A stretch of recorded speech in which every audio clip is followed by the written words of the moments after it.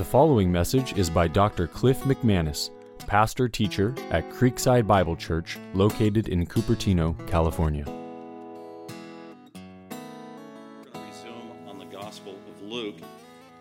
So to refresh your memory, where in the world are we in the Gospel of Luke? The Gospel of Luke, written by the Apostle Paul's associate and friend, and probably his personal medical doctor and missionary companion, Luke. Dr. Luke wrote that book in about 60 AD, 25 years after Jesus died and went into heaven, and gave a testimony of the ministry of Jesus Christ.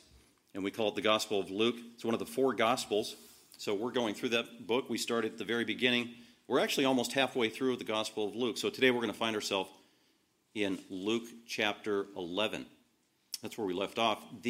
So we're about, if you say that Jesus' ministry was 3.5 years, and if I were to ask you, and especially those of you who've grown up in the church, been Christians for 40, 50, 60 years, you probably know that Jesus' ministry is 3.5 years. And if I were to ask you, how do you know it's 3.5 years? Oh, that's a challenging question. We think it's the Gospel of John that gives us that information, where we have enough information from his Gospel where we can figure out that it was probably about 3.5 years. John wrote in 90 AD. If we didn't have the Gospel of John, we wouldn't know how long Jesus' actual public ministry was. But thanks to the Gospel of John, hence the beauty of those four Gospels, because you put them all together and it just gives this full-orbed, stereo-like picture of the ministry of Jesus Christ, giving us everything that we need to know, that God wanted us to know. And Luke is one of those Gospels. In our English Bible, it's 24 chapters. We're about halfway through. And right now, if Jesus' ministry is 3.5 years, we've covered at least the first 2.5 years, maybe even more than that. And we've already seen in Luke chapter 1 through 9 that Jesus' main ministry for the first 2.5 years of his life was in his hometown and home region up in the north in Galilee. Not down where the temple was, where the Jewish headquarters was, where the Sanhedrin was, where the Jewish leaders were, down in Jerusalem, down in Judea. But no, up north. Go up north, go through Samaria, and then you get to Galilee, and then Nazareth. Nazareth was in Galilee, and that's where Jesus grew up for 30 years. And so he did most of his ministry in Galilee, his hometown. And he went for 2.5 years to town after town, the entire area, preaching the gospel of the kingdom. He finished that. He trained some disciples, 70 disciples that would go before him, 12 apostles who would have a special mission, in addition to some believing women following him wherever he went. And so we saw Jesus put in 2.5 years of exhausted, thorough, comprehensive ministry, proclaiming the kingdom is at hand, repent and believe in the gospel, the good news, which is me. That was Jesus' message. He's confirming this message by doing miracle after miracle after miracle everywhere he went, to validate that he was the spokesperson of God Almighty, of Yahweh. And he was doing miracles in an unprecedented manner. He's doing miracles that had never been done in the history of planet Earth, by the way.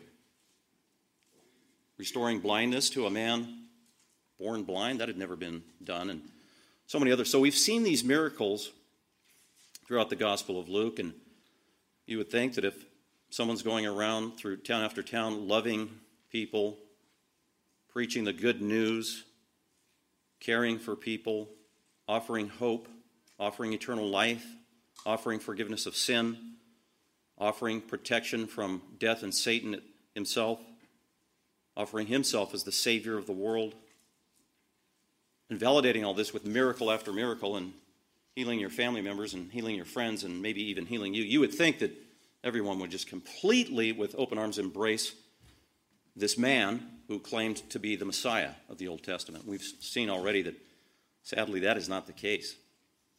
Think about that. It's pretty shocking. It's pretty alarming. But this is the historical fact. So we're in the middle of the Gospel of Luke, chapter 11, and we've actually reached kind of a pivot point and a nexus in terms of the ministry of Jesus, where he changes his focus now. He was preoccupied for a good 2.5 years of primarily reaching the masses, the crowds, getting the word out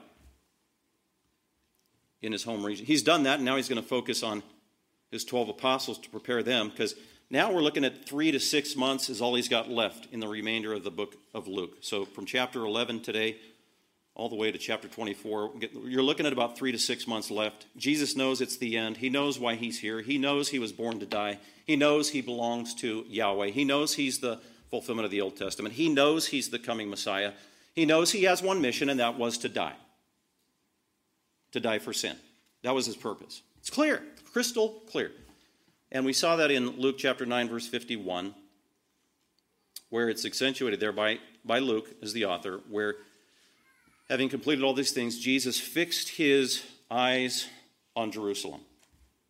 In other words, he's wrapped up his 2.5 ministry in Galilee, and he's fixed his eyes in Jerusalem. In one of the Gospels, in the King James, it says he set his face like flint on Jerusalem. He was steadfast. He was focused.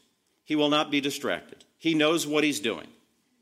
No one can cause him to deviate from his mission, which is obedience to the will of the Father. And so for the next chapter 11 through the end of the Gospel of Luke, we're going to see Jesus kind of meandering and crisscrossing back and forth. One last effort as he's going down from Galilee, down to Jerusalem, down to the feast day, down to the cross, down to death. And he's preaching the gospel all along the way. And he's got his 70 disciples with him, going ahead of him, knocking on doors to see where he's going to be welcome. He's got his 12 apostles with him as he continues to train them. He's got some faithful women with him who took care of him wherever he went, and then some other followers. And then there's a crowd of stragglers who are just fascinated, don't quite know the fullness of who Jesus is, but they like the miracles. They like the free food. That's cool. Maybe get more of that. So you got the fickle mob following him wherever we go. So we're going to see that today in the passage we're looking at, where Jesus is, again, he's preaching, he's talking, he's doing a miracle. And again, once again, his audience, it is public, it's on full display, and you've got a mixed audience. So you get different responses to who Jesus is, to what Jesus said, and to what Jesus does. But he knows the Father's will is at hand. So I wanted to set that background just to bring us up to speed again. And the last message we had was the beginning of Luke chapter 11, which was on the Lord's Prayer, where the disciples came to Jesus and asked him, Lord Jesus, because the apostles in particular, they grew up Jewish. They grew up in the synagogues. They went to Saturday school. They had the Old Testament. That's about all they had. That was their life. And so they read the prayers of the Old Testament. They had parents who probably prayed, but more importantly, they had the influence of the synagogue leaders, scribes, Pharisees, maybe some Sadducees, who prayed, who were influential. They were the public models for Jewish religion in Jesus' day. And so the 12 apostles grew up watching that. And so they saw how the Jewish leaders prayed. Scribes, Pharisees, and Sadducees. Routinely. How did they pray? Well, they prayed publicly. They prayed on street corners. They made a public spectacle when they made sure that there was a big crowd watching. They were proud of their prayers. They were arrogant about their prayers. They commended themselves to God through their prayers. They were hypocrites when they prayed. They weren't sincere. It's very religious. How do I know all that? Because that was Jesus' assessment of their prayers. So when Jesus comes along and chooses the 12 apostles, and they're following him for 2.5 years now, they see that Jesus is different. He is a rabbi. He is a teacher. He's authoritative. He does miracles. He's a preacher. But he's not like one of them. His attitude is different. He's loving. He's compassionate. He also does miracles. He has authority like no one they've ever seen or known. But he has a unique prayer life. It's an impressive prayer life. It's a committed prayer life. It's a stellar prayer life. It's incomparable. They've never seen anybody pray like Jesus. And then Pastor Derek highlighted some patterns of prayer in the book of Luke the last time we were in Luke, where Jesus would routinely and regularly go out to pray and be by himself and be with the Father and pray for a long time, one-on-one, intimately with the Father, as a person talks to another person in the most intimate kind of relationship. And that's what prayer is. It's communication. It's conversation. It's not canned. It's not a mantra. It's not gimme, gimme, gimme. It's not self-centered. And the apostles picked up on that, and they said, wow, you pray different, Jesus. Teach us to pray. And so that was our last sermon. Jesus laid it out. Well, here's how you need to pray. And it was life-changing for them. It's not mechanical. It's not ritual. It's not routine. It's not man-made tradition. This is like communication with your best friend. In addition to awe and reverence and worship of the God of the universe that you can go to directly, direct access to this God named Yahweh. This is all probably unfamiliar to them. So that was our last sermon. So I encourage you, if you didn't hear the last sermon that Derek preached on Luke chapter 11, 1 and following, on how to pray like Jesus, if you either were not at church or you didn't get to see it online, go back and you got to watch it. It's powerful. After I listened to that sermon or watched it again for the second time on YouTube, you know what I wanted to do after I watched it? I wanted to pray. Actually, I felt a lot of things. Well, I felt guilty because I don't pray enough.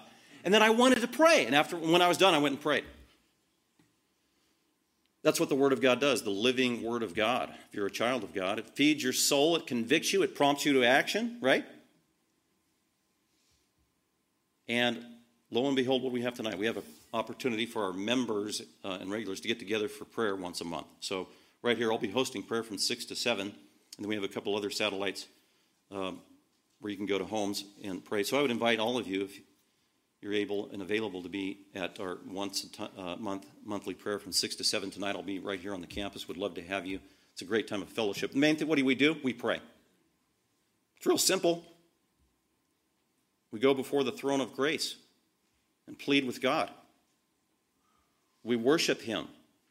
We ask forgiveness for sin. We ask Him to continue to provide. We thank you for His ongoing provision. We ask for guidance and wisdom because we're so weak and feeble and frail. We plead with Him. We beg for mercy. That's what we do when we pray.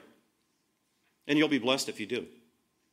So tonight at 6 o'clock, 6 to 7, come pray. If you're a member of this church, especially if you've been a member for any period of time, for a long period of time, just a challenge for you as one of the elders and shepherds here. Do you go to prayer once a month routinely or regularly, or one of your members as you are able? Or I guess a more specific question would be, what are you doing tonight at 6 o'clock? Are you going to prayer? I'm talking to the members now, or church family. Are you going to prayer? If you're not, why? Well, if you got to work, that's a totally legitimate excuse. You've got another obligation, that's totally legitimate. But if you have no excuses whatsoever or obligations, and you're a member, and your answer isn't, yes, I'm going to prayer tonight. Why? Why not? You'll be blessed. In the 15 years of being a pastor at this church, the one time where I feel comfortable getting up and making people feel guilty is the members about prayer. Really. Because I need the same exhortation. And I guarantee you'll be blessed to be with the saints. So we plead before the throne of grace. So that's where we left off. Jesus just laying it out, teaching his disciples how to pray, and it's been a model for believers ever since, for 2,000 years. So we're going to pick up in Luke chapter 11, verses 14 and following. We'll go all the way down to verse 28. If you see it there, it's a long section. 14 plus verses. If you read it, Jesus is talking about many different things. Some of it's very confusing. I guarantee if you read through that firsthand without just a cursory reading, you might have a lot of questions scratching your head. Whoa, what does that mean? What's that about? We need clarification. So to that end, let's search God's Word together. Before we get to Luke chapter 11, follow along with me. If you have a Bible, let's start in Exodus chapter 7. I think this will help you answer a lot of those questions we're going to be confronted with in Luke 11 that seem a little obscure. Why did Jesus say that? What does that mean? Well, let's go back in time. Let's go to 1440 BC before Christ. God's people, the Jews, the Israelites, they've been in bondage in Egypt for 400 years. They've been crying out to God for deliverance. To Yahweh. Yahweh hears their cry. And he's going to deliver them. He raises up a deliverer. His name is Moses. He's going to deliver his people. He's already made a personal covenant with them called the Abrahamic covenant, that they would be his people, that he would deliver them. He even told them ahead of time, by the way, you're going to be slaves for 400 years, but I'll come, I'll set you free. And he raises up Moses after 400 years of slavery, and they multiplied like crazy in the land of Egypt. They went there with about 72 people and multiplied so that 400 years later, there are now in excess of maybe 2 million Israelites in Egypt who are enslaved by the Pharaoh of Egypt. God raises up Moses, who grew up in the Pharaoh's home for 40 years. And now God comes to him personally and basically says, Moses, I'm going to commission you to lead my people, to set my people free out of bondage in Egypt. And Moses resists because he feels inadequate. Who am I? I'm not a good speaker. I'm not eloquent. And God said, it's not about you. It's about me. I am that I am. I am the almighty, eternal, only God. I am your sufficiency, and you will do what I tell you, and I will lead the way. I'm the Savior, not you. That's God's answer.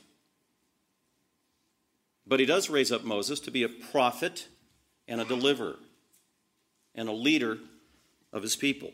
So now we fast forward to chapter 7 of Exodus and follow along in verse 1. Then the Lord, that's Yahweh, the God of the Old Testament. Then Yahweh said to Moses, I don't know how this happened, just an audible voice out of heaven. Doesn't give the details, but the fact is, the God of the universe literally spoke to Moses on this occasion. This was not a hallucination. This is not fable. It's not a fairy tale. This is true history. This literally happened. Yahweh said to Moses, see, I make you as God to Pharaoh. Literally, Moses, I make you God to Pharaoh. Isn't that a strange statement? God is not calling Moses God, but he's saying you're going to function in a capacity like God on my behalf to Pharaoh the pagan king. So you're going to represent me, and your brother Aaron, he's going to be your prophet. Verse 2, Moses, here's what you need to do. You will speak. So that's what God means. God is the living God. God speaks. What are you going to do, Moses? Moses is going to speak for God. He's going to speak God's word. He's going to speak divine revelation. He's going to speak information that God gives him directly from heaven. The word of God. You shall speak all that I command you. Keep in mind that Jesus said this very same thing in the Gospel of John about himself. He said, I came to this earth and I speak only that which the Father has commanded me to speak. Imagine that. For 33 years, Jesus never said anything that was not first ordained by God the Father for him to speak. And God tells Moses, you shall speak all that I command you, and your brother Aaron shall speak to Pharaoh. Verse 3. God says, but I'm going to harden Pharaoh's heart. Going to harden his heart. What does that mean? Well, he uses a synonym later. Pharaoh has a stubborn heart. Hardened heart, an unreceptive heart, a sinful heart, a rebellious heart, stubborn heart, unwilling to bow the knee to God, not going to listen to God. Or you hear what God says, you understand it, you even agree with it and say, but I'm not going to do that, or I don't care. That's what he means. You're going to speak the very words of God, and Pharaoh's response is he's going to harden his heart. And as a result, I'm going to do something. I'm going to multiply my signs, verse 3. I'm going to multiply my miracles. I'm going to allow you, Moses, to do signs and wonders. Key verse in verse 3. God called up Moses, and he was going to allow him to do signs and wonders. Signs and wonders. Why was Moses going to be allowed to do signs and wonders? He just turned the Nile River into blood. He's about to do 10 plagues. He's about to cause frogs to invade the land, lice to come all over the land. All 10 plagues. Miracles they've never seen before, right in front of their eyes. They're completely undeniable. They're true miracles. Only God can do them. These are called signs and wonders. And God allowed Moses to do signs and wonders, to do these miracles from heaven for one purpose, and that was to validate the word of God as true. Because anybody can get up and say, oh, I'm a prophet of God. And here's what God said. Well, then the Jew is like, well, then prove it. That was God's standard. I will validate my word, I will validate my truth with supernatural signs and wonders. That's why Moses did the 10 signs and wonders, or the miracles, the plagues, to validate the truth that he was speaking. It came from God. And that's the pattern set throughout the entire Old Testament. That carries over into the New Testament with Jesus, who was a Jewish teacher, a Jewish prophet, and claimed to be from God, actually claimed to be one with God, and he was empowered with signs and wonders and miracles to validate what he was saying was true.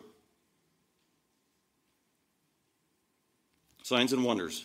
And even though you do, another key phrase in verse 4, even though you do signs and wonders and miracles that Pharaoh's never seen before, he's not going to listen to you.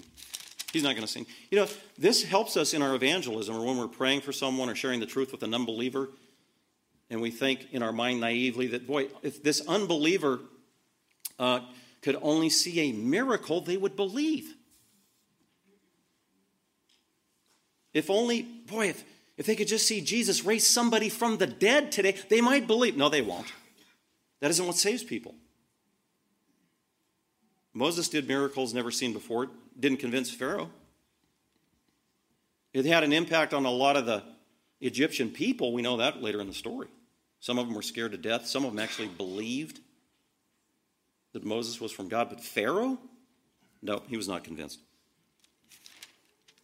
By these miracles, chapter 7, verse 17, by this you shall know that I am Yahweh, by the miracles that I allow you to do. Then go to chapter 8, one of the 10 plagues. Then the Lord said to Moses, say to Aaron, stretch out your staff and strike the dust of the earth, that the dust may become and turn into lice. Turn into swarms of lice is the Hebrew word.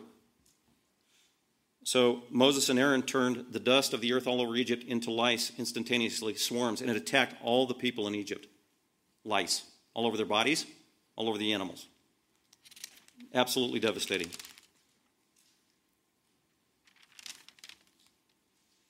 The Pharaoh's magicians tried to replicate the miracle. They couldn't. Verse 18. And look at the miracle. Here's the response. So Pharaoh had his own sorcerers in his court. He had counselors. And then he had his own sorcerers of the occult who claimed to do miracles. Some of it was probably magic. But some of them, they probably could tap into the power of Satan himself and do supposed miracles. And they were feared. And Pharaoh would rely on these guys at times. Maybe looking at his horoscope. What does this next month have for me? These magicians. He's been working with them since he met Moses, all the way several chapters back.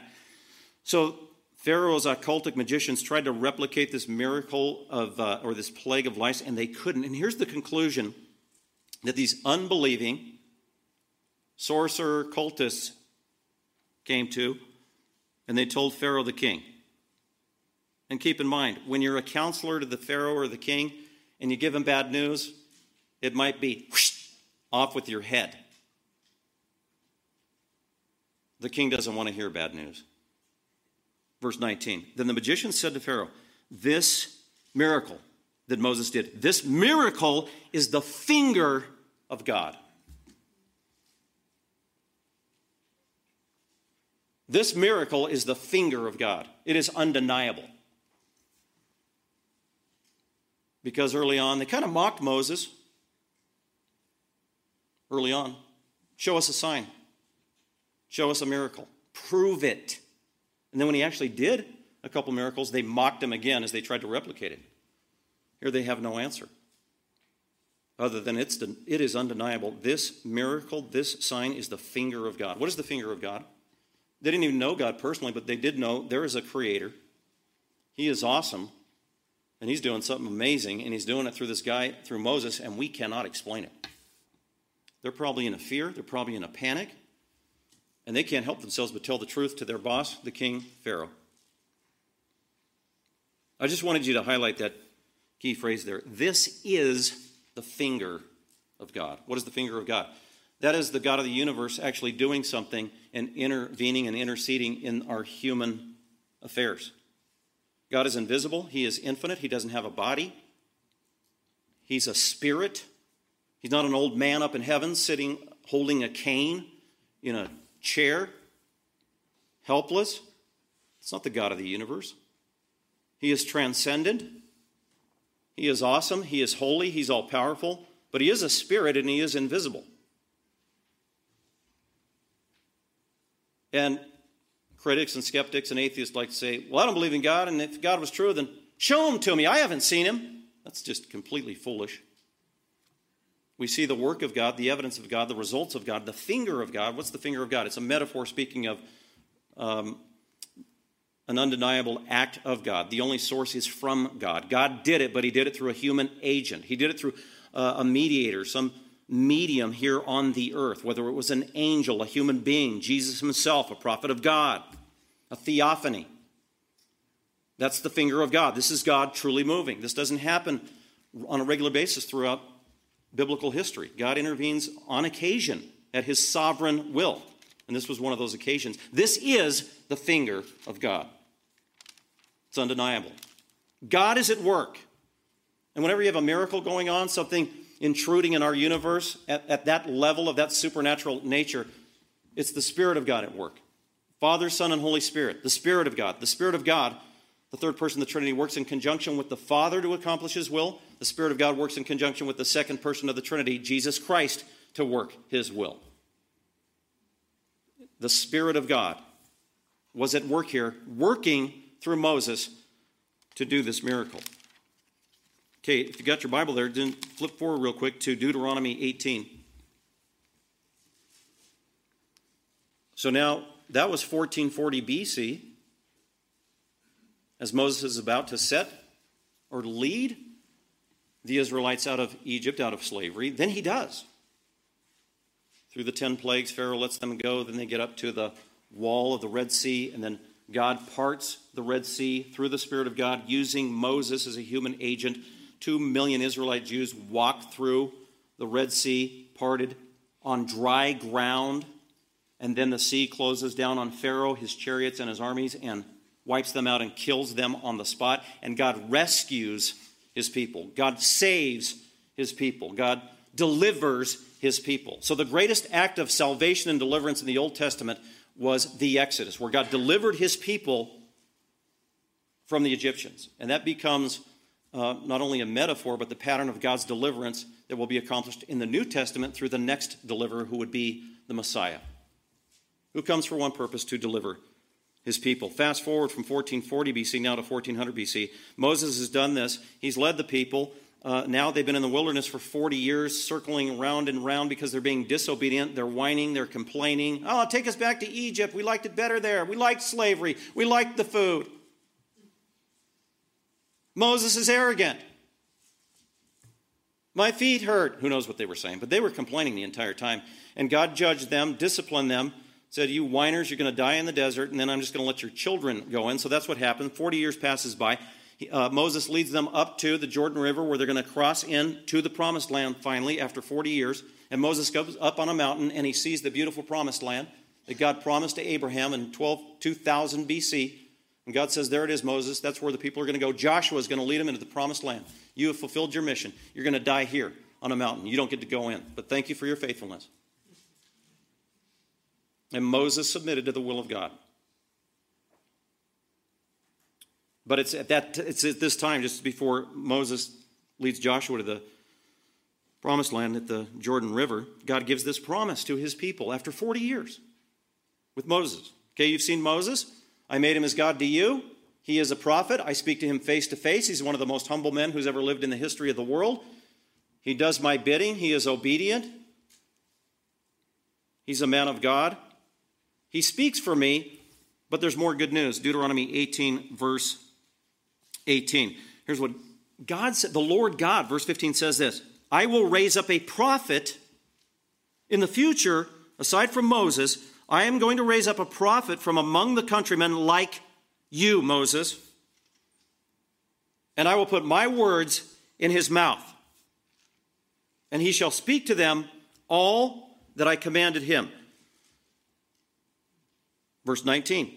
It shall come about that whoever will not listen to my words, which he, the prophet, shall speak in my name, I myself will require it of him. When I send a prophet of God and he speaks, it is binding. You heard it, you're accountable. You can't say, yeah, but. Yeah, that's the word of God, but. That's rebellion. That's hardness of heart. That's stubbornness. That's what Pharaoh did. You're accountable. That's what that phrase means. I will require it of you. You know the truth. If you've heard the truth, you're accountable. It doesn't matter if you don't believe. You're accountable before God. That's what Jesus said to him who has been given much, much shall be required. When I send a prophet in your midst, you better listen and you better embrace the truth and obey. That's what he's saying. Verse 20. But the prophet who speaks a word presumptuously. So he's warning Israel, okay, as you move forward going to the promised land, you're going to have all kinds of guys and ladies coming along saying that they're a prophet of God, they speak for me, they represent me, and then they're going to pass out the offering plate. And they're phonies. They are not of me. He just said, but I will raise up a legitimate prophet. So this is a prophecy. He's warning them. I'm going to send you true prophets. I'm going to send you false prophets. What's the natural question? Well, how do we distinguish between the two? How do we know a false prophet from a true prophet? He tells us right here. This is the test of a true prophet. Verse 20, the prophet who speaks a word presumptuously in my name, this is not a legitimate prophet. And they do it in God's name. Yahweh says, thus says the Lord. Jesus said. Maybe they might even these days be holding the Bible. That's what that means. They speak in the name of God. They speak in the name of truth. They speak in the name of Scripture, in the name of Jesus, in the name of Christianity. But they're illegitimate. The prophet who speaks a word presumptuously in my name, which I have not commanded him to speak. So that's the warning. People are going to do it. Well, they shouldn't do this. They're going to do it. Speaking words that I didn't command him to speak, or which he speaks in the name of other gods. That happens all the time. Allah said,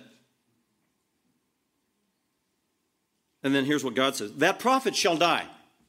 Wow. That is alarming, that is shocking, that is severe. Well, yeah, exactly. And God's already said this. That was part of the Mosaic Code. Somebody gets up in God's people and speaks falsehood in the name of either the true God or a false God, and is exposed as a liar, he was to be executed by stoning to death. That's how serious this is from God's point of view. That prophet shall die. Verse 21, and you may say in your heart, how will we know the word which the Lord has not spoken? How do we distinguish between the two? Well, verse 22, when a prophet speaks in the name of the Lord, if the thing does not come about or come true, if it doesn't come true, then that is the thing which the Lord has not spoken. Remember when COVID started 2 years ago? You didn't have to go far on Christian television or YouTube. It was all over the place. All kinds of so-called prophets of Jesus getting up, making predictions about COVID. Or who was going to win the presidential election.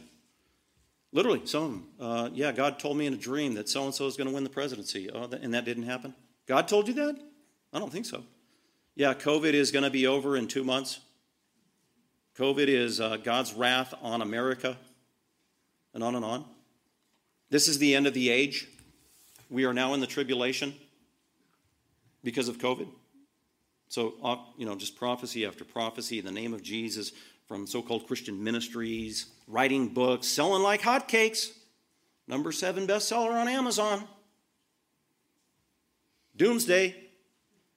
So there was all kinds of this going on, but it didn't happen. We look back and say, no, very specific, didn't happen. The world didn't end on June 1st, 2021. So that was a false prophecy. That was a liar. And God does not approve. And that thing was not spoken by God. That prophet has spoken it presumptuously. You shall not be afraid of him. But the one thing so all of this taken together, emphasizing verse 18, I'm going to raise up a prophet for you. He says that twice. Moses, great prophet. But you, my people, just so you know, at some point in future history, I'm going to raise up the greatest prophet there ever was. And he is called the prophet with a capital P. Did you know that from that point on, 1400 BC, all the way up until Jesus was born, the great anticipation of believing Jews in the land of Israel, those who knew their Old Testament, one of the things they weren't just looking for the Messiah, they were also looking for the prophet with the capital P. They were looking for the prophet of Deuteronomy 18. Every Jew knew this prophecy like the back of their hand. And what's it going to be like? One more Old Testament passage. Go to Isaiah 61. You can keep your finger in Isaiah 35. I'll read from there. Or I'll just start with Isaiah 35. Just listen to this verse. Fast forward from 1400 BC to now 1800 BC to 750 BC, the days of Isaiah the prophet, who ministered for 40 years, gave many prophecies. He talked about the coming Messiah. He talked about the coming prophet with a capital P. One of the things about the Messiah when he came is he spoke for God and wouldn't just be a prophet of God and a teacher of God, but Isaiah said in Isaiah 9:6 that unto us a child is born, unto us a son is given, and his name shall be called Wonderful Counselor, Mighty God. That's who this Messiah would be. That's why he has a capital P on the word prophet. God will become incarnate. What will he do? He's going to do a lot. Isaiah 35 verse 5 says that this Messiah who comes, the eyes of the blind will be opened, and the ears of the deaf will be unstopped. There will be deaf people, people born deaf, people made deaf by a demon. That this prophet, this coming Messiah, will heal. That is unprecedented. No one does this. No human can do this. No human medicine or technique can heal this. This is setting the standard high for the Jewish people. Very clear who you're supposed to be looking for when you're looking for the Messiah. In addition to the hundreds of other prophecies about him. By the way, he'll be born of a virgin. He will be born in Bethlehem. He will have his own star. He will be a son of David. He'll be from the tribe of Judah, and on and on. He will do miracles, unprecedented miracles. And one of the miracles is he will be able to heal people who are deaf, who cannot hear. And as a result, many times they can't talk. The King James calls that dumb. It has nothing to do with your intellect. It just means you can't talk. You can't speak, probably because you're deaf. The Messiah will come and heal those kind of people. Isaiah 61 says about the Messiah, how's he going to do these miracles? He's going to do it by the Spirit of God. The Spirit of the Lord is upon me. This is the Messiah talking now prophetically. When I do come, the Spirit of the Lord God is upon me. The Spirit of Yahweh will be upon me. I will do my ministry in the name of the Holy Spirit, in the power of the Holy Spirit, in sync with the Holy Spirit of God himself, because Yahweh has anointed me with the Spirit of God to bring good news, to preach the gospel. That's what that means. The Messiah will preach the gospel to the afflicted. God has sent me to bind up the brokenhearted, to proclaim liberty with this spiritual message. Liberty, that's spiritual liberty. That's freedom from sin, freedom from Satan, freedom from eternal death, freedom from the fear of death, freedom from the control of the world's system. That's the kind of freedom. It's a spiritual freedom. Embracing the gospel and having your sins totally forgiven so that you can be right with God, liberated from your sin, and then adopted into the family of God. So this is what the Messiah is going to do. So let's go now and then move forward to Luke chapter 11. And let me read the passage at hand.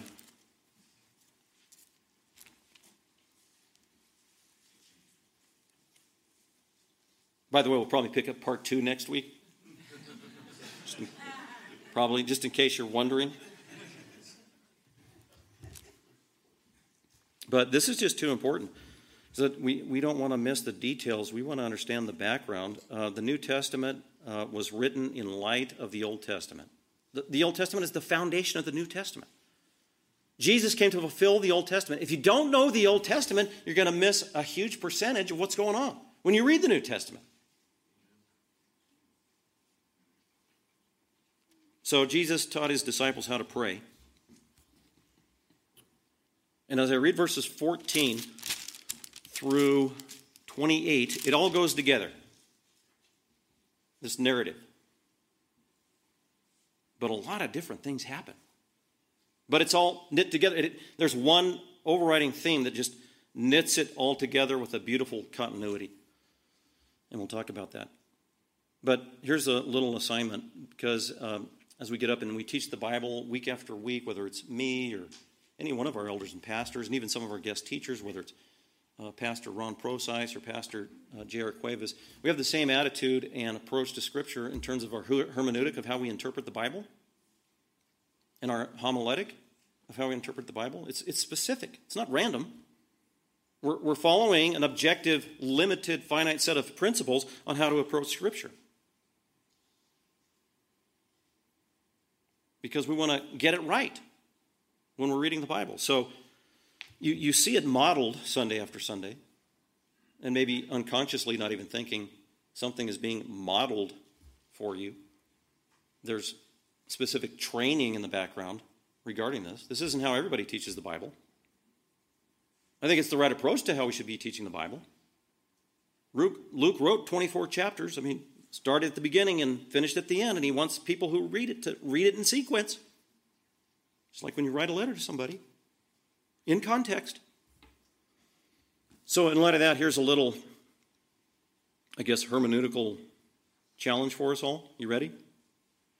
Think of these two questions while I'm reading the passage, and then in your own mind, as I read the passage, try to answer the two following questions when I'm done, in your own mind. See if you can do this. Don't say anything out loud. Keep it to yourself. If you want to tell me later how you did, that'd be great. So as I'm reading 14 through 28, here's question number 1 that I want you to come up with an answer at the end.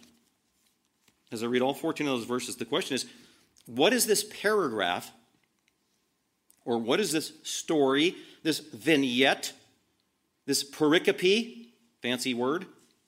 What's a pericope? That's a complete, unified unit of thought in text or narrative. We can't separate it. It's 14 through 28. And then when I read it, when I'm done, I want you to answer this question in your own mind. What is this paragraph about? And I want you to hone it down and distill it to as simple an answer as you possibly can, preferably in 2 words, because that's what I came up with. 2 words, and there's 8 letters total. So if you can come up with 8 letters or less, that is impressive, if you get the right answer. If your answer is not a synonym with what I came up with, I'd say, Houston, we have a problem. I don't want you to miss the main point of the passage. The reason I'm doing this is because there's a lot of stuff going on in this short passage. A lot of it is potent. That's why it was such a challenge when I was studying this week. It's like, okay, verse 14, I could do a 50-minute sermon on that one. I am not kidding. And then I got to verse 15. I thought, okay, there's another 50-minute sermon. 16, there's an entire sermon. 17 and 18, that's a 3-week series. 19 through 23, okay, there's a month. 24, there's another sermon. 27 is another, and then 28. It seems completely unrelated. And I thought of an entire sermon. But I can't do that. So there is this overriding theme on all of these. So let me go ahead and read.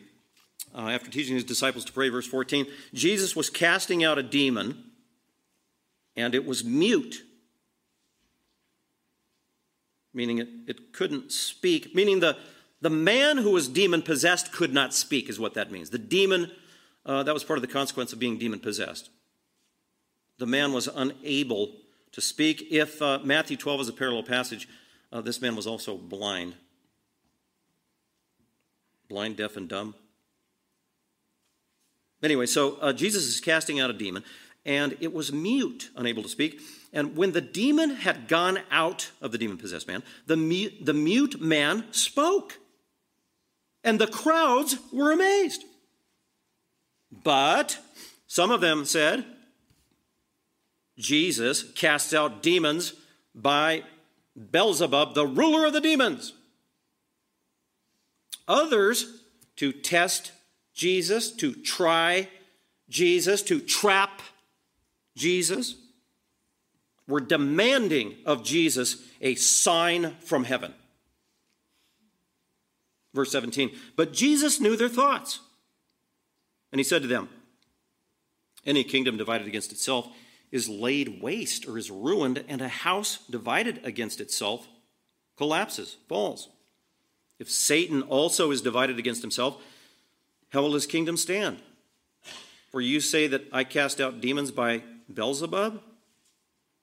And if I cast out demons by Beelzebub, cast out demons, by whom do your sons, your leaders, cast demons out?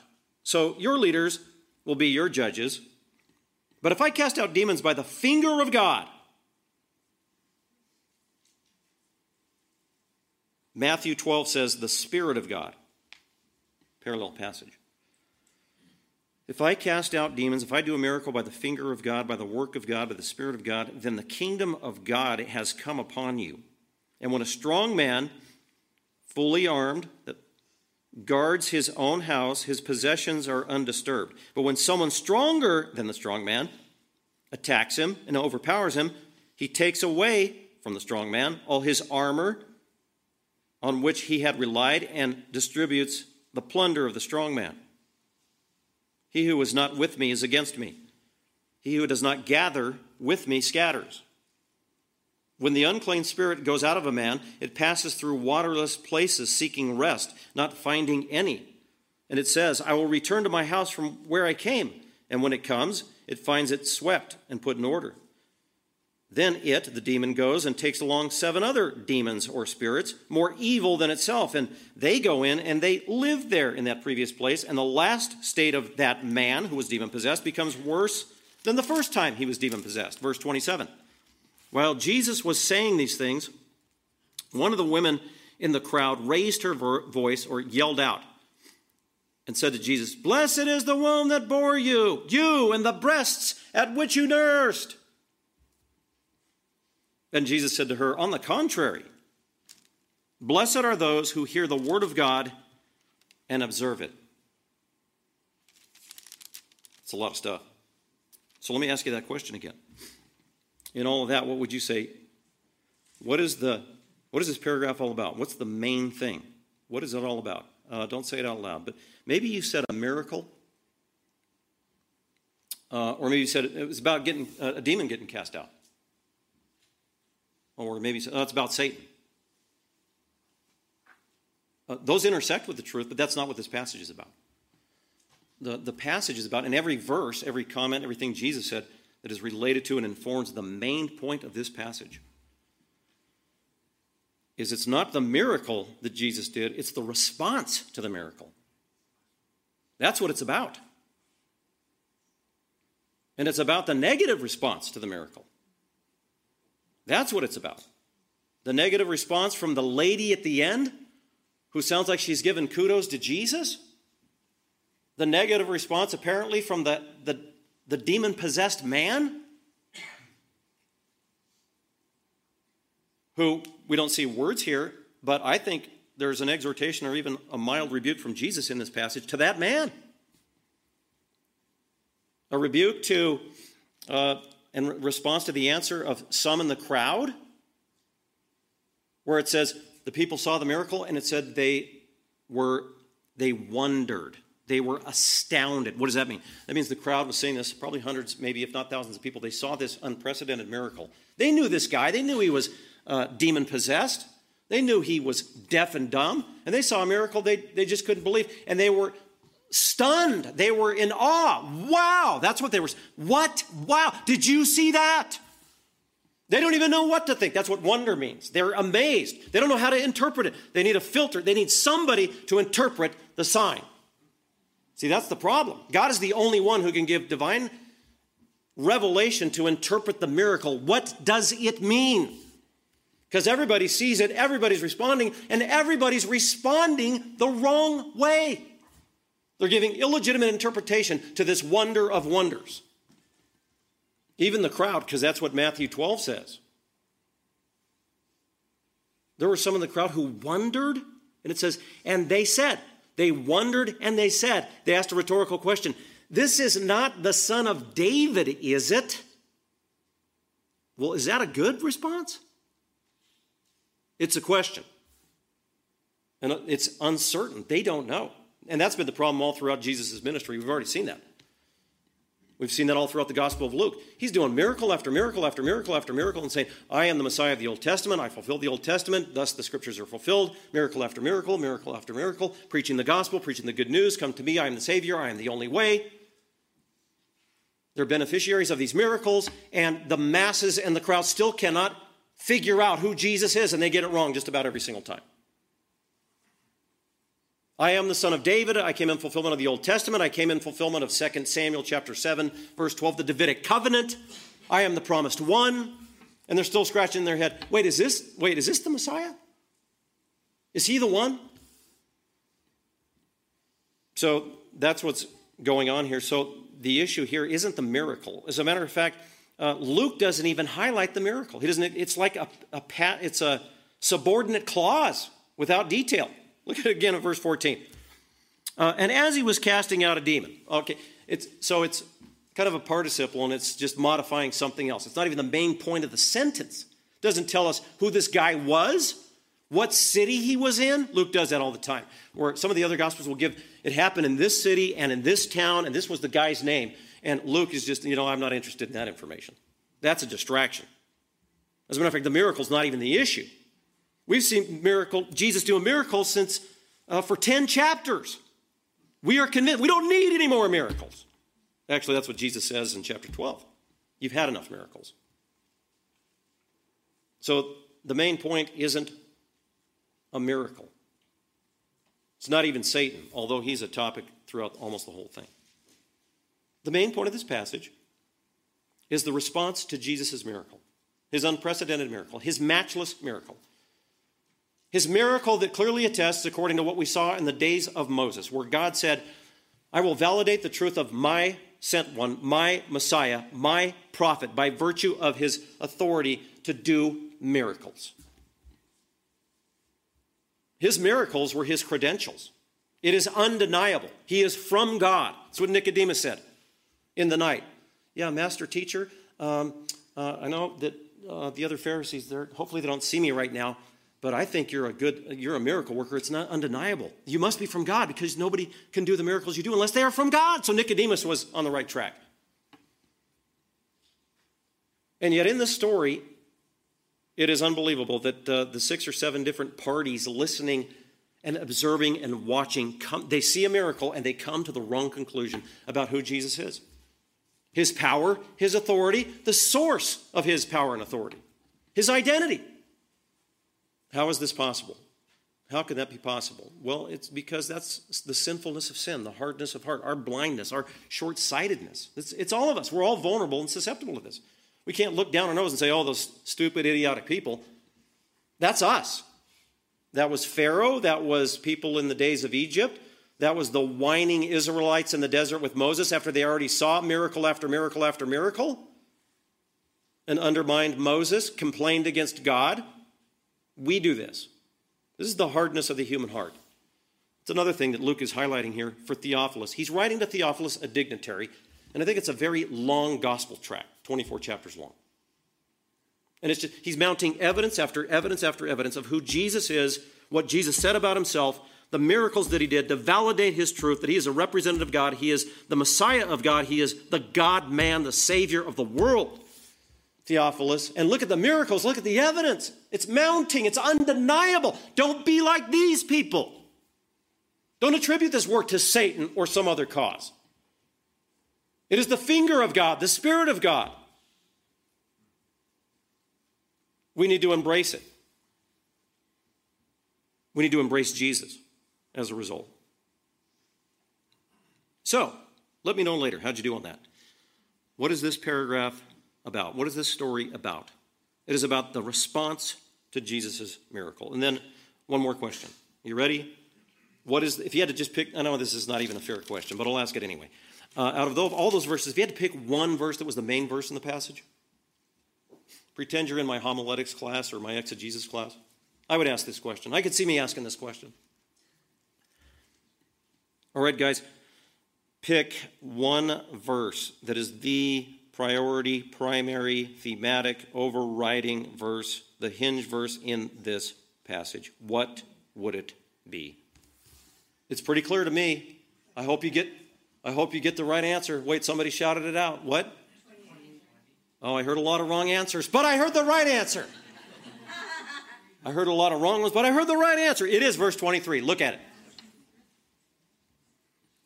There's stuff that happens before 28. People say things before verse 23. Jesus says stuff before verse 23, and then things happen after 23. Jesus says stuff. Somebody else says stuff. 23 is the hinge. Here's what Jesus said. What was the sermon about? Say later in the week, wait, what did Pastor Cliff preach about this week? I hope you just remember this.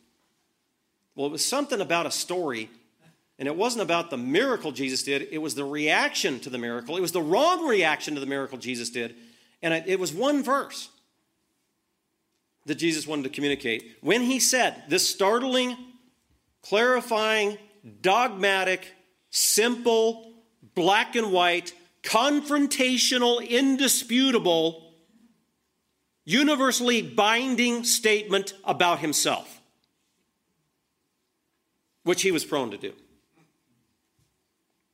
Verse 23, he who is not with me is against me. Wow. He who is not with me, talk about the simplicity and the profundity of that.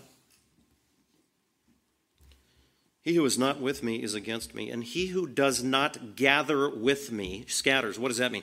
He who is not following me in the same purpose and cause for which I came, which was to gather my sheep. That's what he's talking about. To be a savior with the gospel.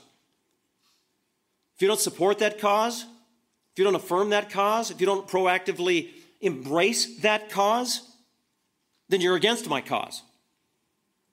The reason this statement is so startling is just the wording and the nature of it. He who is not with me is against me. In other words, there's no neutral ground.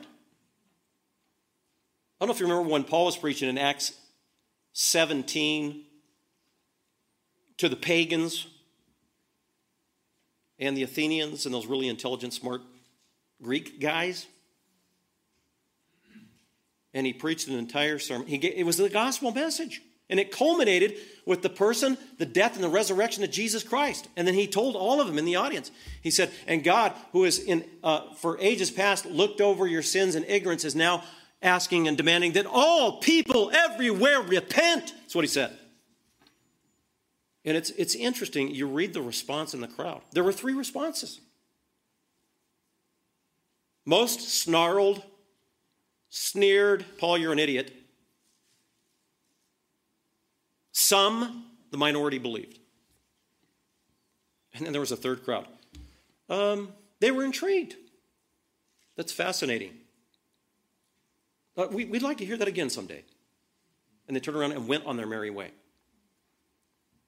So in that story, you had 3 responses to Jesus. No, you didn't. You had 2 responses to Jesus. A small minority who embraced the message of Jesus Christ and embraced Jesus as Lord and Savior. And everybody else categorically, willfully, definitively rejected Jesus Christ. That's what happened. That's what Jesus is saying here. There is no neutral ground. When you are confronted with the truth of Jesus Christ, a decision is going to be made, and it's going to be one or the other. It is Christ is Lord or he is not. And it doesn't matter if you're passive or claim neutrality or wave the white flag claiming ignorance. You've heard the truth, you are accountable. You are either with me or you are against me. There is no spectrum of unbelievers that, here's the nice, good unbelievers, and then you go on the spectrum all the way to the satanic ones like Hitler. And there's good sinners, and there's good unbelievers, and they're nice, and they're okay, and maybe they're all right. And, maybe God will graciously let them in at the end because of how nice they are. They didn't hurt anybody. They didn't kill anybody. They didn't proactively, overtly reject Jesus Christ. They weren't trying to hurt Christians or shut them down or persecute them or defy the name of Jesus. They had respect for Jesus. They saw Jesus. They called him a good teacher. Jesus just shuts that down. No, you're either for me or against me. You've heard it all. You've seen it all. You know my claims. I am the Savior. I am the only way. I am the way, the truth, and the life, and no one gets to the Father except through me. The way is narrow. The way is narrow. Deny yourself. Take up your cross and follow me. I did not come into this world to bring peace. I came to bring a sword. I came to bring division. That's what Jesus said. I will turn members of a household against themselves. Mother against daughter. Father against son. Boy, these are offensive terms. Be leery at the end of the last day. Many will say to me, Lord, Lord, Lord, Lord. At the judgment, Lord, Lord. In my lifetime, we called out your name. We did miracles in your name. We prophesied in your name. We used your name. We prayed in your name. We went to church. Many in that day will say, Lord, Lord. And yet Jesus will give that verdict. I never knew you. It was not legitimate. It was not sincere. It wasn't real. You didn't embrace the truth of the gospel. You didn't bow the knee to me. You didn't call me your Savior and Lord. You didn't recognize your sin. You didn't embrace the gospel. You weren't with me. You were against me. This is a serious message, people. This is the Christian life. This is what the Bible's about. This is who Jesus was. We need verses like this to cut through the fluff and the superficiality that's just rampant in the world. This gives us clarity of thought, doesn't it? For some, it's very disturbing. Yeah, it is. But it's crystal clear, isn't it? Now, I'm not the one making up this stuff. I'm not the one that was preaching this stuff. Jesus was. If we have people here sitting today or watching on YouTube or hear this out in the world, and this is offensive, and they get upset. I had somebody call, this is years ago, I preached a message, and somebody just heard about it. They weren't even there. They just heard what I said. It was a message like this, and they called and to ream me out on the telephone.